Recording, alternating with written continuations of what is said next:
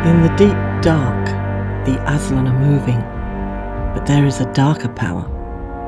There is something behind the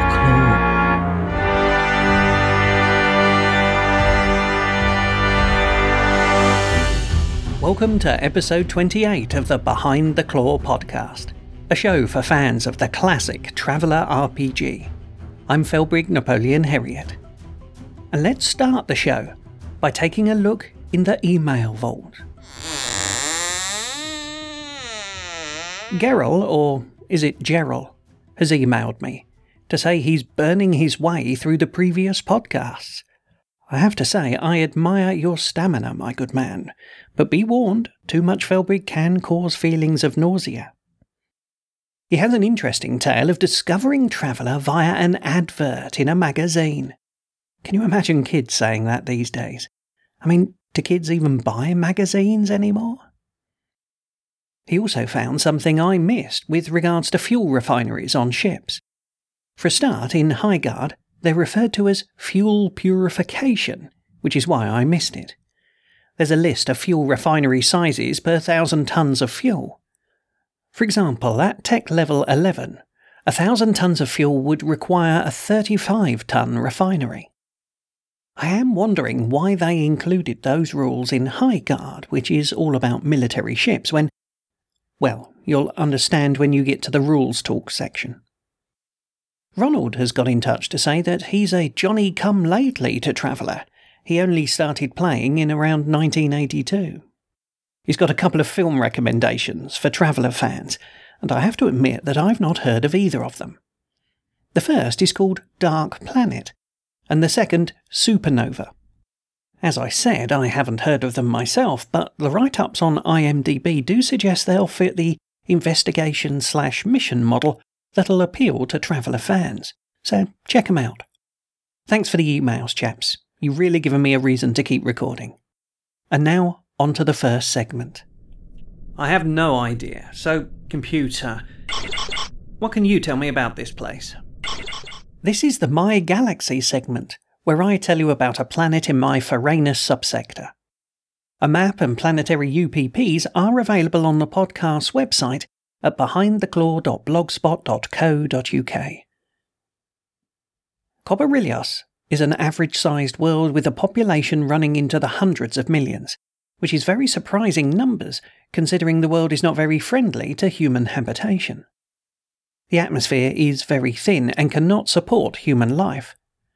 The lack of pressure actually requires use of a vac suit when on the surface. However, the temperature is very agreeable and varies little due to the planet's near-perfect circle of its orbit, and the lack of any axial tilt in the planet's spin. The majority of the population live beneath the surface in tunnels and cave systems, all of which have been dug by hand by the inhabitants themselves over hundreds of generations. The people of the planet live in an odd situation.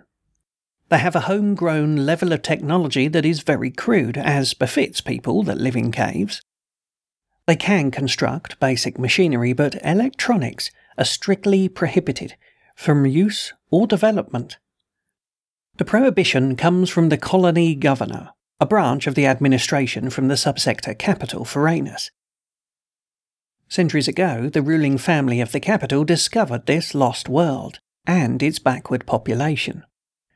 The first meetings were very unfortunate for the representatives of the capital, as they were slaughtered by the inhabitants who, although backwards technologically, were strong and warlike. Realizing that the newly discovered planet was a vast source of natural combatants, Varanus instigated an overseer regime, and every year hold competitions on the planet to recruit new men for their armed forces, particularly the army. As a control measure, the planet is prohibited from developing its technology beyond steam power. This has the effect of keeping the population in the state in which it was found, and stops the population from simply going soft. Resources on the planet are at capacity, and only constant warring between the various subterranean tribes keeps the population at a sustainable level.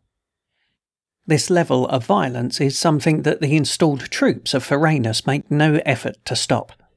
Indeed, many of the Varanus troops are the natives of the planet themselves, recruited earlier in their lives, and trained to a high degree and returned to act as guards and overseers. Culturally, the natives have developed amazing mechanical devices, but never moved onto or into electronics. These mechanical devices include man-powered surface vehicles and air compressors to fill the vehicle with a breathable air, even mechanical suits that can be worn by the individual on the surface, although they are clumsy and nothing like as comfortable as a common vac suit.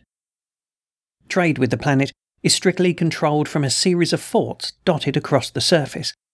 There is no starport, and all visitors must report to one of the forts for trade inspections. No way. The way I heard it is that he was shipping arms, guns, taking them straight in, under the Navi's nose.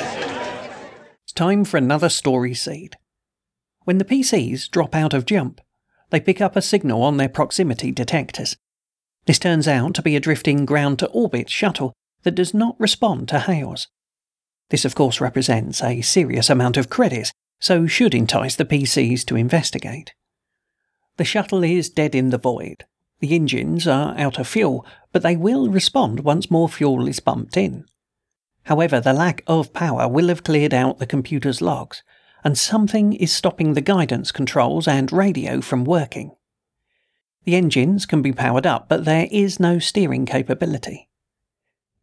In the cockpit is a body, and it appears to have been there for some time, perhaps years, and it is fairly well preserved by the cold. In its pocket is an ID card that suggests that the individual's name was Kyle Garner. The air is bad, and an analysis will reveal that the man must have suffocated before he froze when the power died. The dead man was unfortunate enough to have tried to blackmail an underworld boss when he discovered he was transporting illegal goods downside on his shuttle. The boss soon saw to it that Kyle had an accident. Assuming the PCs recover the shuttle, its registration and history will be discovered, and the bad guy will become aware that the shuttle has been found. He will be upset and nervous about the PCs and what they might know. The boss will initially contrive a number of accidents to kill the PCs, and if this does not work, he'll hire a hitman to silence them. The PCs can use the hitman to find out who was trying to kill them, and take whatever action they deem required in this situation. There's a lot that can be done to spice up this basic idea. Perhaps the PCs do actually find something incriminating about the boss. Maybe they could try blackmailing him themselves. If they try going to the authorities, maybe they'll find that there are cops on the boss's payroll. If they take the shuttle on board and run to another system, then perhaps the owner of the shuttle might turn up and accuse them of piracy. Maybe the boss will try and recruit them into his organisation and have them running illegal guns onto low-tech worlds using that very shuttle. There are a lot of options to spin out from here. No, sir, you may not dock here. What the hell? I just made 3 jumps to get here. Without Permit 7C, you may not dock. Now move out to the holding line at 6,000 kilometres. This is the Rules Talk section, where I look at some aspect of the classic Traveller rules or canon. Today I thought I'd search the core rulebooks for details of the misjump functionality, a persistent threat for all space-going travellers. From the Starter Edition, we learn that misjumps are rare, unless, of course, you're using unrefined fuel, in which case you have to roll 13 plus on 2 dice using a +5 die mod, which can make things really quite likely rather than unlikely. It goes on to say that a misjump is really unpredictable. You end up 1d6 hexes in a random direction, which could be just about anywhere. This ability to make a jump 1 ship suddenly capable of jumping 6 hexes is really quite weird. Surely that's a feature every scientist in the Imperium would be investigating. Fueling and jumping for 1/6 of the cost would be a heck of an incentive. So anyway, back to the book, only there's nothing more in the starter book. I have noticed that in the 1977 version of Book 2, it says the misjump happens on 12 plus rather than 13 plus, and only has a +3 for using unrefined fuel. But in the 1981 version of Book 2, it's 13 plus, and only a +1 for unrefined fuel. Quite a mix-up in the rules there. In the High Guard book, I found a fact that I hadn't read before. It says that military and scout ships are designed to use unrefined fuel and therefore not prone to misjump because of it. And that's about all I can find. It's very bare bones. Many of the rules in Traveller were inspired by books or films, and I'm wondering if any of you know what the inspiration for misjumps was. If you do know, please write in. Let us all know if the inspiration material can add anything to the story. Because I'm wondering if being in misjump is like riding in a 40k warp storm. Does time pass normally? Does everyone suffer hallucinations? Does everything seem normal? It seems the rules books, don't tell us. Ah, damn piece of junk. Who bought this anyway? No, don't you dare say it was me. In today's review, I'm taking a look at the Adventure 02, Research Station Gamma. This book is 51 pages and is in the standard GDW layout, and it looks as if you only require the core rules to play. In this adventure, the PCs are penniless and desperate for money, and while sitting in the local inn, they find a stranger walking up to them who tells his tale, only it's a bar, and the stranger is an alien, a new type of sentient actually that's presented as part of this scenario. The lead-in for the players is that the little fellow has gold and a bunch of family held hostage. That's the opening, and a good one too. Of course, if the PCs don't care for the tale, it can be a really short adventure. The real meat of this adventure is that the aliens' family have been captured and taken to a floating Imperial research station where all kinds of evil will be inflicted upon them. So even if the PCs didn't take the bait in the inn/pub, you'll still have a cool research station environment to play in at some later date. The scenario describes the new alien race and the planet on which the adventure is set. Indeed, the whole subsector is covered lightly with planetary UPPs and a subsector map. As the adventure takes place at sea, there's also a nice section on submersibles, which in this scenario take the place of the usual space-going scout courier. The bulk of the book describes the research station and its contents. It's an original design of structure that immediately keeps things interesting. There are floor plans, room descriptions, and details of the strange and weird things that can be found inside. The antagonists here are not just nasty scientists, but robots too, and some of the animals and creatures currently stuck inside the station, and to some extent the station itself becomes a problem because of its strange layout and structure. Once you've got through all that, there's also the high seas pirates to deal with, which keeps things interesting and challenging. In the classic style of gameplay, if things start to slow down, you can throw some bloodthirsty pirates into the mix. As you might have guessed, I really like what I read here. A hook to get you into the set piece, an interesting environment that you can repurpose if need be, and an alien race, and of course pirates to liven everything up. This is a great place to take your penniless PCs.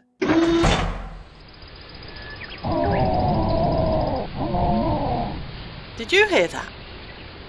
What the hell do you think it is? Is it dangerous? This is the Creature Catalogue, where I take a look at a creature from somewhere in the Imperium. The name Tubtree is thought to be a shortened version of Tube Tree, which is a fairly accurate description of this plant. In outline, it appears as an upright trunk with 2 or 3 branches that erupt from its sides at various heights and are usually equidistantly spaced around the trunk. The tube part of the name is accurate because the trunk is a hollow tube. As the tree ages, this tube becomes wider until at something like 100 standard years, it's about 2 feet across, and the tube walls 2 or 3 inches thick. When viewed up close, it becomes evident that the trunk is a hollow tube rather than being solid, as it has a number of vertical slits which appear randomly across its surface. The slits can be as long as a foot or so, and about half an inch wide at their widest point. These act as traps for the unwary. The edges of these slits are easily pushed inwards, and this forms a deathly trap for any unwary beast that pushes its head through the gap. The tub tree does not appear to trap animals on purpose, as it does not have the usual digestive glands associated with carnivorous plants. But at the same time, scientists have no other explanation for the traps. The tub tree is highly toxic to human life. If chopped down, the fallen wood leaks a poisonous sap. If burnt, the fumes are toxic. Its trunk and branches are covered in spines about 1/4 of an inch long, that, should they prick the skin, will raise a blister that bursts to leave a wound that will not naturally heal. The tub tree has one more feature that makes it a grave concern for settlers. It moves. Slowly, to be sure, but relentlessly. It moves through the soil by slowly growing new roots and reabsorbing others. By this method, it manages to move up to a couple of inches per day. It easily pushes through fences, knocks down small buildings, and its toxicity kills livestock. Further to that, it is an amphibious life form, and is as likely to be found crawling slowly into the sea as out of it. The lack of tides on its homeworld allows it to move into the water without fear of a surge ripping out its roots. But once submerged, it becomes a dire threat to any swimmers, and a hazard to fishermen and their nets. So I'm here. Why don't you tell me why you called? The spacer in the corner booth. Don't stare at him. I see him. Who is he? It's the guy on the news vids. Which news is? With thousands of channels. Crookwatch. Ah, I see. This is the People of Interest segment, where I tell you about someone from the Imperium that has a bit of a rich reputation. Pelan is the second moon of Draxion, and was host to a number of colonies. The moon, unlike the planet, has an atmosphere that contains enough oxygen to make it livable with only a mask. The moon's orbit, however, was synchronized in such a way that as it orbited around Draxion, one half of the moon was in permanent darkness, turned permanently away from the sun. Entrepreneur and engineer Mishune Boltright saw the dark side as an opportunity to turn a profit. He saw that there were many colonies set up on the side turned towards the light, but that the dark side was undeveloped. He decided to change that. He started by investing in an old transport ship whose jump drive needed to be replaced. Mishune simply pulled the jump drives out, along with pretty much everything else that he could. The removed mass was replaced with a specially manufactured mirror. The mirror was huge in breadth, but extremely thin. He purchased a swathe of land on Pelan that stretched around the dark side of the moon. He set his converted ship into a complex orbit, and used the mirror to reflect sunlight onto the dark side, more particularly onto the swatch of land that he had purchased. The reflected light swept across the land 3 times a day, giving the land 3 separate hours of daylight each standard day. The shares in his company plummeted as investors knew of similar enterprises that had failed in the past. Pelan, however, was not daunted, and pushed even harder along on his pet project. He subsidized a number of colonists to move onto his newly sunlit land. With such cheap rent and a partial amount of sunlight, word of mouth spread, and a demand started to form for the partially lit land. This demand allowed him to charge a little higher rent for the second round of colonists. He used this to invest in a second, third, and then a 4th ship. With these ships in orbit, he was able to create a full day-night cycle over his land. This Terran-type environment caused the demand for his land to blossom, and he soon managed to start turning a profit. Mishune became a hero amongst segments of society. Businessmen were amazed that he was able to turn the massive investment and early losses into a profit situation. Scientists were impressed with his complex, overlapping orbital plan that allowed his mirror ships to maintain their orbit without decaying or going erratic under solar pressure. When the success of Mishune's project was realized by the Megacorps, they tried to copy his model, but all of them failed. The technology was not the problem. it was all about location and demand. Misune had recognized and taken advantage of the local orbital situation and expanding population, and timed his investment perfectly. Thanks for the trade, Tuchel. It was a pleasure doing business with you. So long, sucker. And so we've reached the end game. Except, of course, that I'd like to pimp one of my own products. I've just released this month a one-shot scenario for Traveller called Kala's Cruise. A massive starship, a liner, carries the Baroness Kala and her entourage to the astounding twin suns of Lyle. Secreted amongst the passengers are a bloodthirsty and heavily armed band of killers ready to target the Baroness. The PCs are all that stands between the killers and the life of everybody on board. You can find this over at DriveThruRPG. Once again, and as usual, if you have any thoughts, suggestions or questions or segment items or stories, send them into behindtheclaw@outlook.com. This podcast is released on an attribution non-commercial no derivatives license. Its home on the web is at behindtheclaw.blogspot.co.uk. Music by Kevin MacLeod of Incompetech.com. I'm your host, Felbrick Napoleon Herriot. Thanks for listening. Prepare for jump.